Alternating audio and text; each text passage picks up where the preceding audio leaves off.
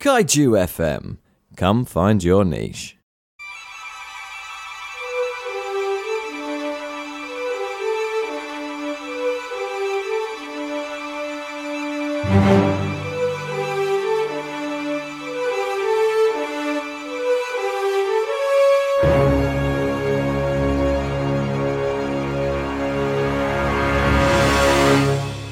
And welcome to the next episode of The Prestige, a podcast for people who love movies by people who love movies.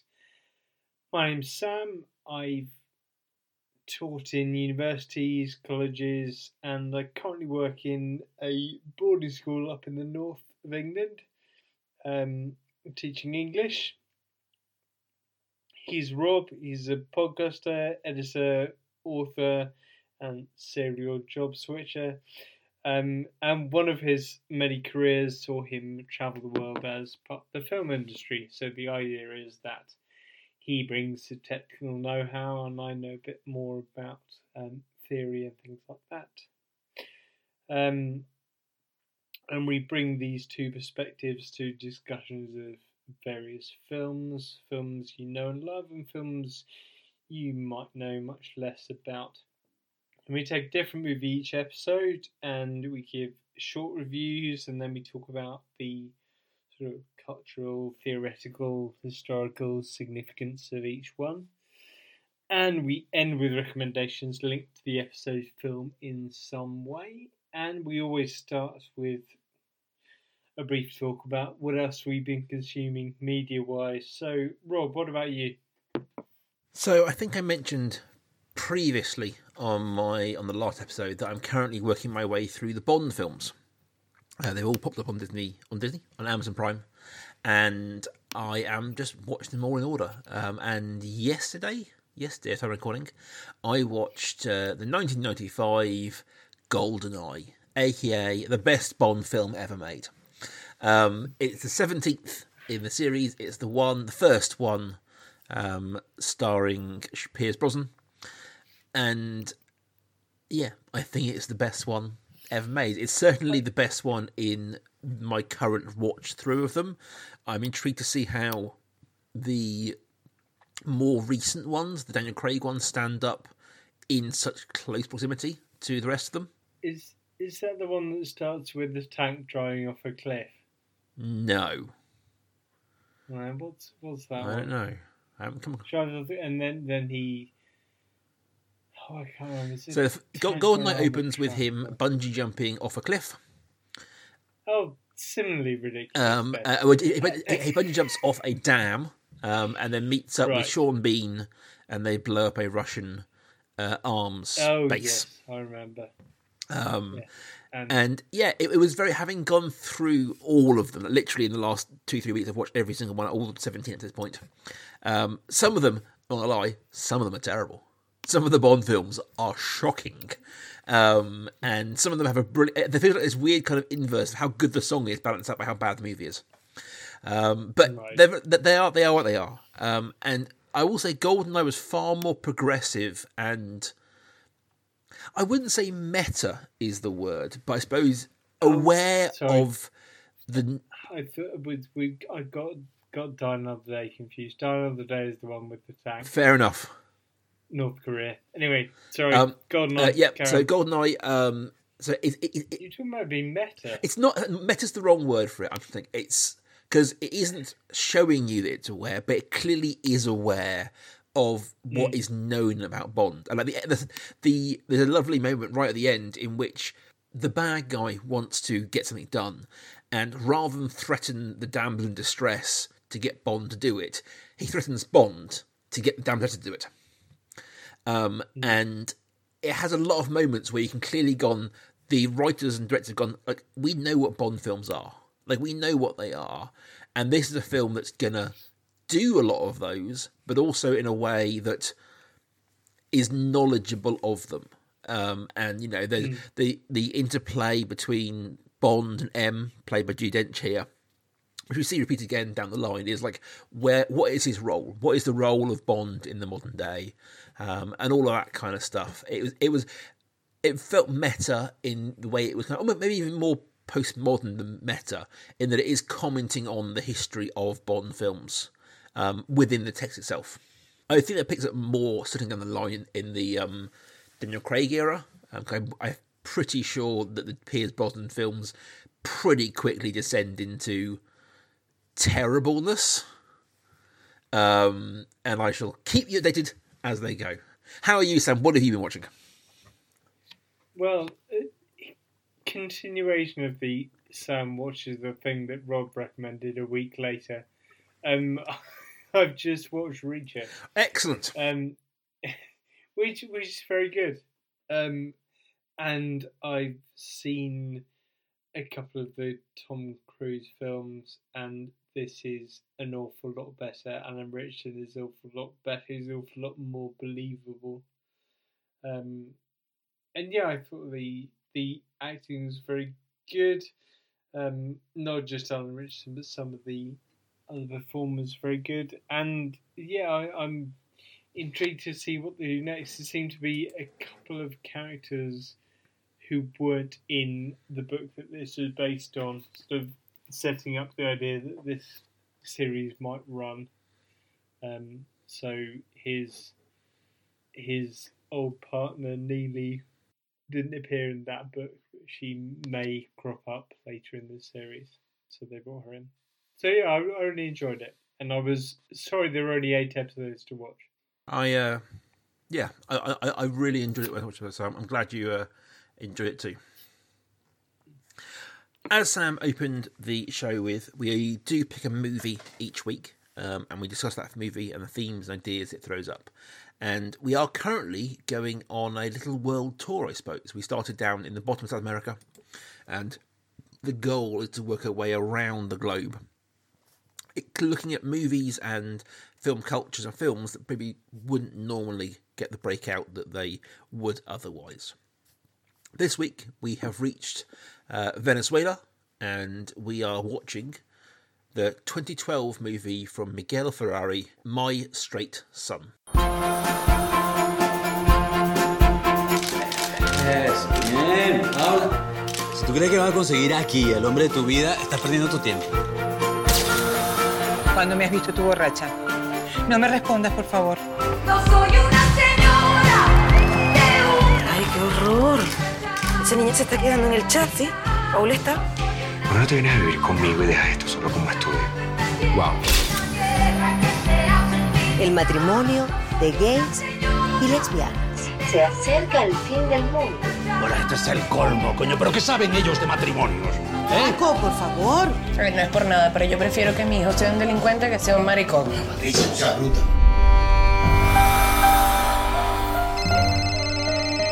¿Aló? No me puedo llevar a Armandito, así que se tiene que ir para allá. Es que yo ahora no tengo tiempo para nada, y menos para estar creando un chamo. Se ha crecido, mi pana. Y no me digas mi pana, que no soy tu pana, soy tu hijo. ¿En qué quedamos entonces? En delirio, Alejandra Marejo. Delirio. Ay, qué bello eres igualito a tu papá, igualito. He estado tratando de averiguar qué ha sido eso tan importante que te ha mantenido tan ocupado durante estos 5 años. ¿Te da vergüenza de que sepa que eres maricón? Apaga eso.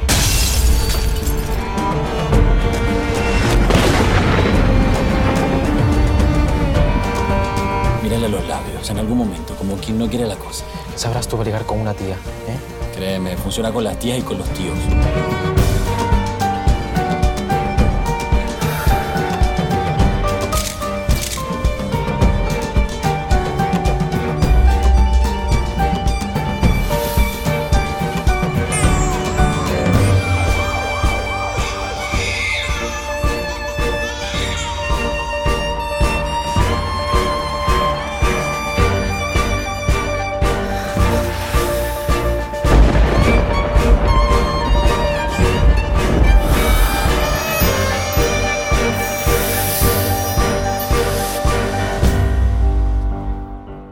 My Straight Son, or Blue and Not So Pink, which I believe is the original title, is the tale of a father and son, I suppose, a estranged father and son.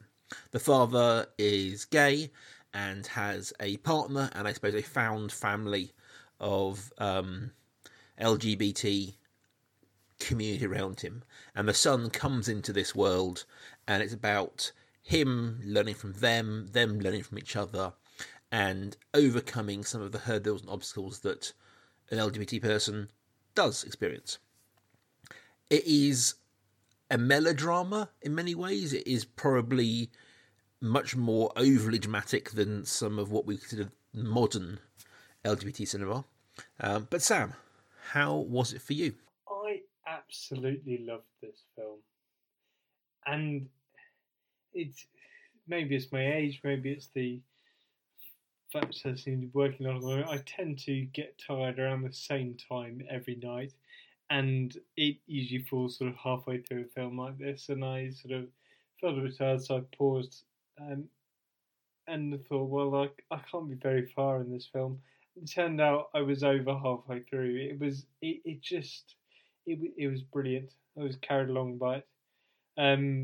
I really liked the relationships between Diego and his friends, but also Diego and his son. I thought the position of his parents and also his partner's parents was really powerful. Yeah, I just thought it was really well done. I was surprised and pleasantly surprised by this. How about you? Yeah, I think I'm going to handle this in two categories. I think as a story and as an action, as a performance and a moral, I really liked it. The film, we're going to get into spoilers real fast, obviously, guys, with this, as we always do. The film deals with some pretty heavy and dark themes. You know, there's homophobia, there's homosexual violence, there's death, there's domestic abuse. There's lots of really brutal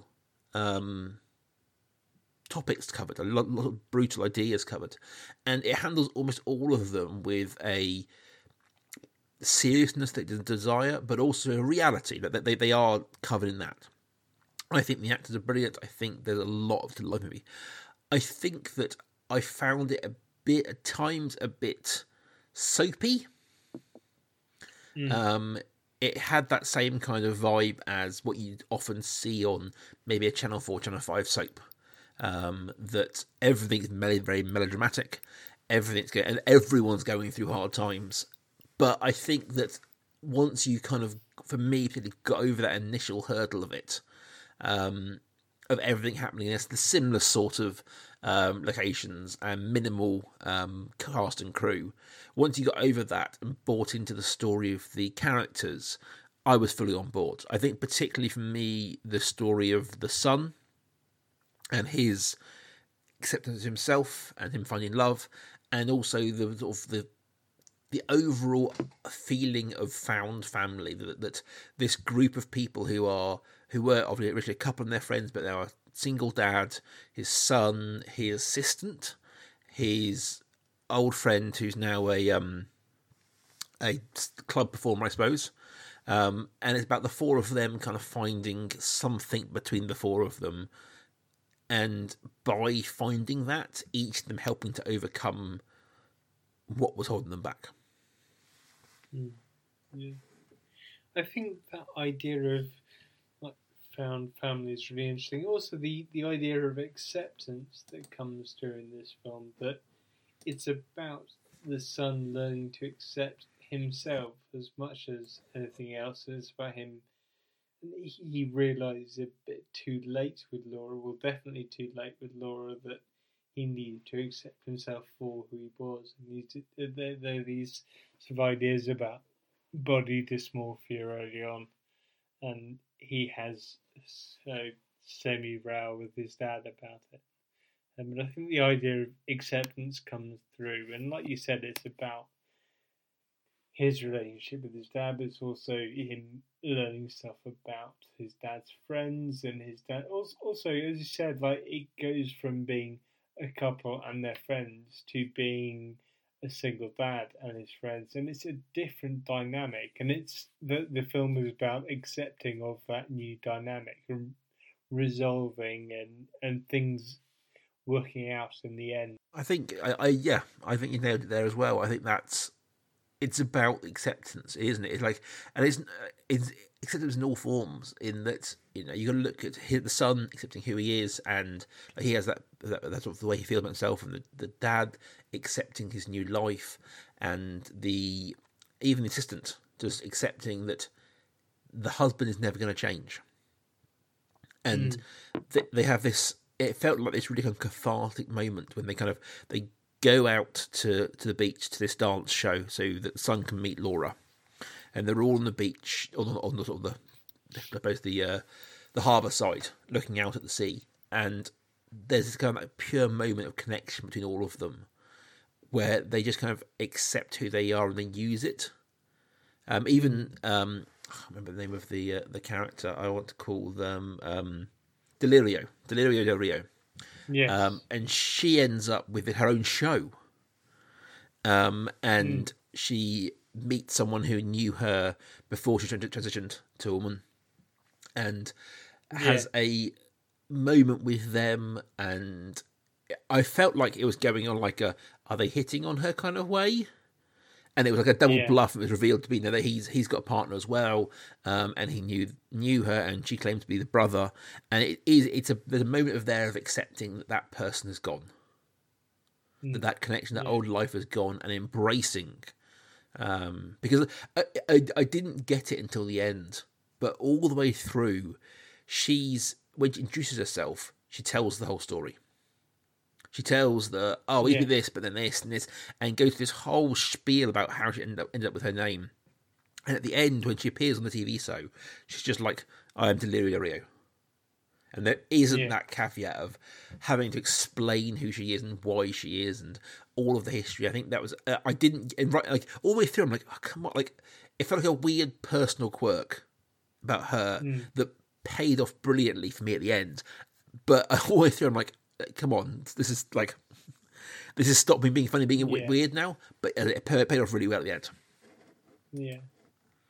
I get what you're saying about it being a bit soapy and a bit overly melodramatic, and I can see that. And then I think that there are moments where, with the characters involved, with the topics involved, with this idea of transitioning being important and sort of acceptance of homophobia in the family being important, like topics like that, you have to deal with them in an almost overly dramatic way in a film like this. It feels like this film, well, from I know nothing about Venezuela, but it seems from this film that attitudes towards gay people in Venezuela are quite behind what they are in Europe, and it feels like this is a film that needed to be made because of the position in which the country found itself. Yeah. So to us, it does seem a bit melodramatic, but maybe that's a Eurocentric thing. But you think about things like in the UK, shows like Queer as Folk, which were kind of taboo breaking for us. Yeah. And whether if I was to watch that now, would it still feel as like real, or would I be like, come on, this is a bit soapy? But it was about breaking that barrier down. Yes, exactly. But no, I think overall, I kind of said at the start there, but this isn't a film where I'm going to be talking a lot about the cinematography or the framing. I don't think it did much with any of that overly.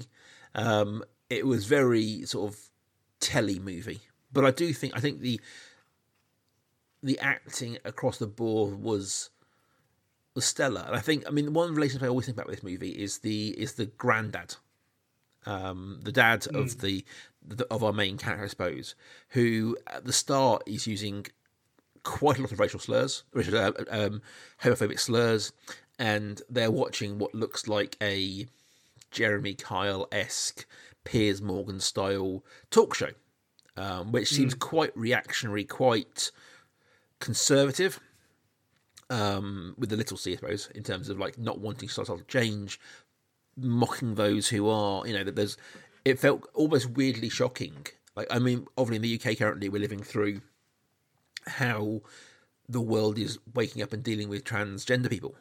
But we generally don't have people being mocked on TV just for being gay. Like in that kind of talk show format, if there was like someone saying they're gay on Jeremy Kyle and was actively laughed at just for that, that is not where we are currently in the UK. But this is obviously it's 10 years ago. The show is the movie we've made, but that was the kind of show they're watching. But that character of the granddad, kind of, I feel went through that journey a little bit with through the movie, and it's a small side part. He isn't one of the main four, he isn't one of the main cast, but having his grandson stay and everything going through with his son, there's a real transformation in that guy of just being a bit more.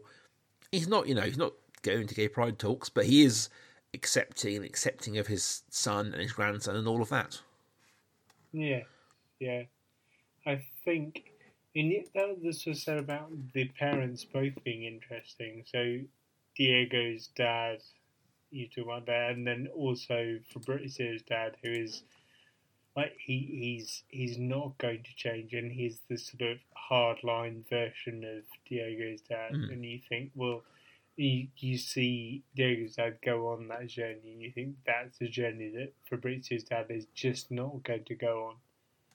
So I see, but yeah, okay, it was 10 years ago, but still, it felt like, fingers crossed, we were further on than that. Yeah, I think the film is. I mean, that's why I think that. I don't know. I feel I'm maybe giving the film a bit of a hard knock in the talk of melodrama, because emotionally it does pay off. The end. I mean, yes, some of the staging can be melodramatic, and it is that kind of like, it's so extreme. There's violence and there's guns and there's death but it does feel like it all pays off. The emotional beats at the end pay off, and they pay off. I think the core of it for me of where I enjoy this film is the film pays off in small ways. There isn't really like a giant denouement scene in which everyone pours out their feelings and everything's cathartic. That doesn't happen. It's slow. It's about them learning to tango together, and in a car park telling you that you like the girl, that kind of thing. And it's really small moments that add up to this overall feeling. When you look at the four of them, the whole sort of scene, looking at all of them and seeing how their life has changed by, as you say, the acceptance of who they are and who those around them are. I really like that bit with Laura, when you think you would expect a film, because I agree with you. Summary, actually, there is something overly melodramatic in places about this film, and you think maybe a film like this is going to have Laura protesting a bit, and maybe she found out about his deception, but she's willing to overlook that, or he begs to get her back, or there's some sort of resolution like that. That's what you'd expect from this film. And then the film was pleasantly surprising in saying, look, no, you've screwed up. I'm not going to be with you. And Laura walking off. And that was really good. I really enjoyed that. Yeah. And when you have, straight after that, you've got a scene with, obviously, Diego crying over Fabrizio, but you have sort of the outpouring of emotion from his son as well about what has happened to him. And I really like that moment of genuine connection between the father and son. I think that there is a real sense of love, because what one of the early conflicts being that sort of that the dad wasn't there. The dad, the son's lived with the mum. They haven't seen, I think it was for 5 years, they haven't seen each other. And there was a real which you totally get, like the prodigal son, the pissed off son who hasn't seen his dad, hasn't come to see him, and coming to them overcoming that and trying to understand why that's happened.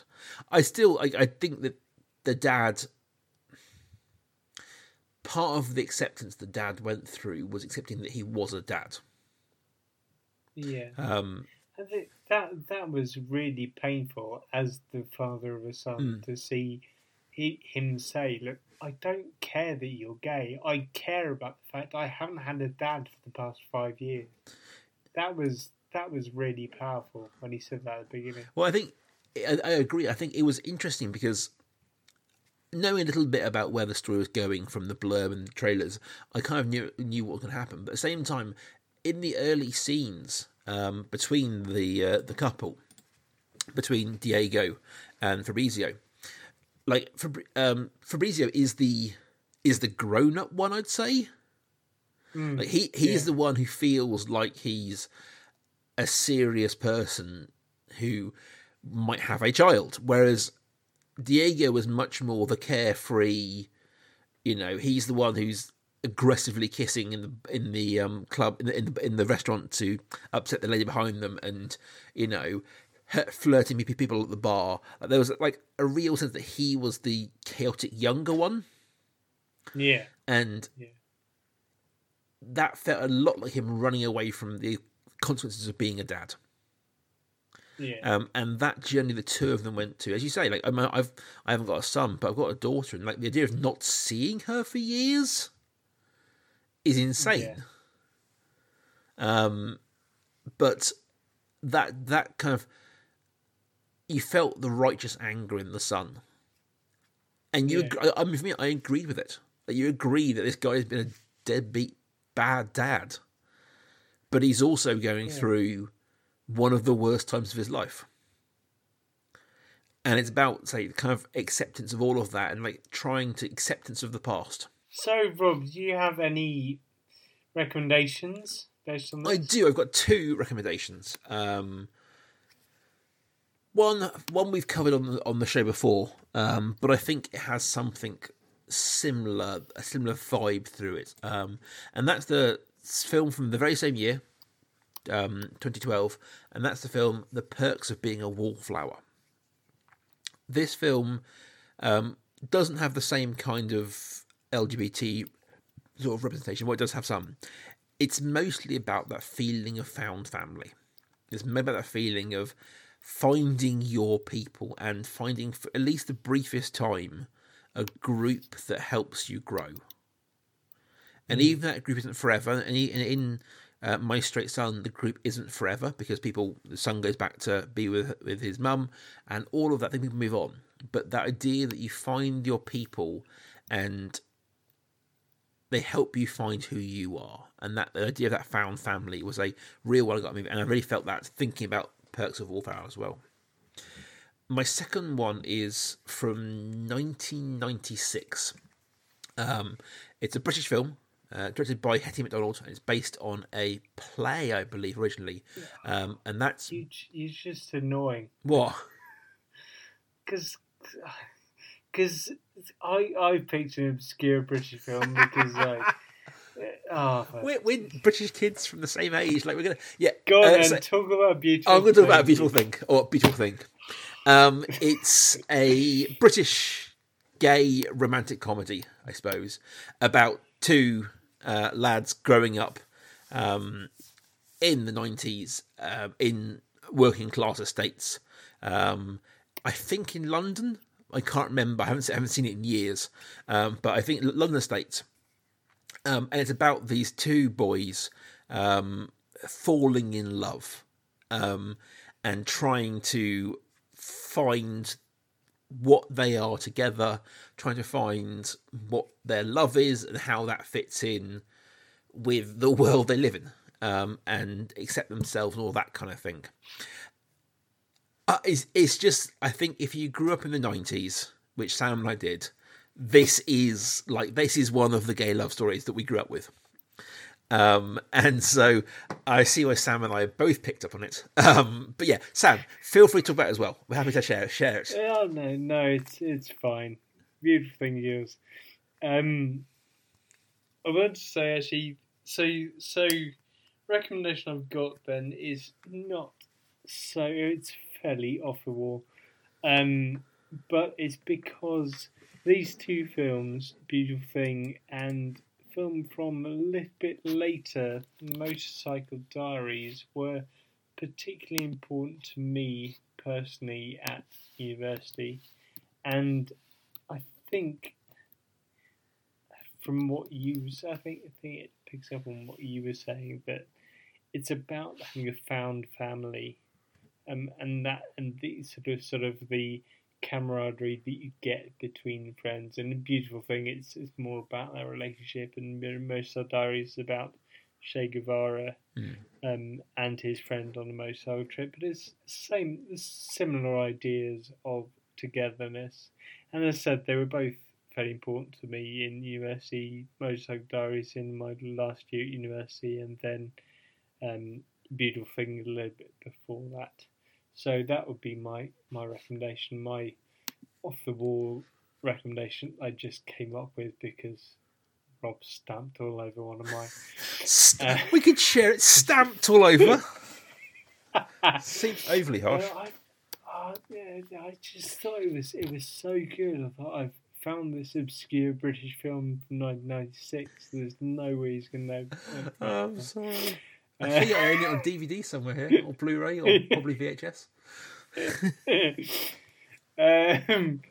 So my second recommendation is even more off the wall because it's not even a film, and this shows you just how shamefully slight my knowledge of LGBT cinema is. But it's a play called The Laramie Project, which when I first read it was sort of up to the moment recent about a developing situation in the US and attacks of homophobic violence in the US. And I looked it up this week and it was written in 2000. So that tells you something about me. But it was powerful at the time and remains powerful, sort of about the attitudes in the particularly conservative small c, as you were saying, you get at times in My Straight Son with the talk show, and those conservative ideas you get in places throughout the south of the United States. So that's my second recommendation, is The Laramie Project. Excellent. Well, guys, that was us talking about My Straight Son from Venezuela. I think you can find it on Amazon Prime. I think Apple TV as well. We will be back next week with another film from another country on our world tour. Till then, you can find both of us online at Prestige Podcast. You can get in touch with me by sending an email to prestigefilmpodcast@gmail.com. And you can find me at Kaiju FM. And we'll see you guys back here in 2 weeks' time.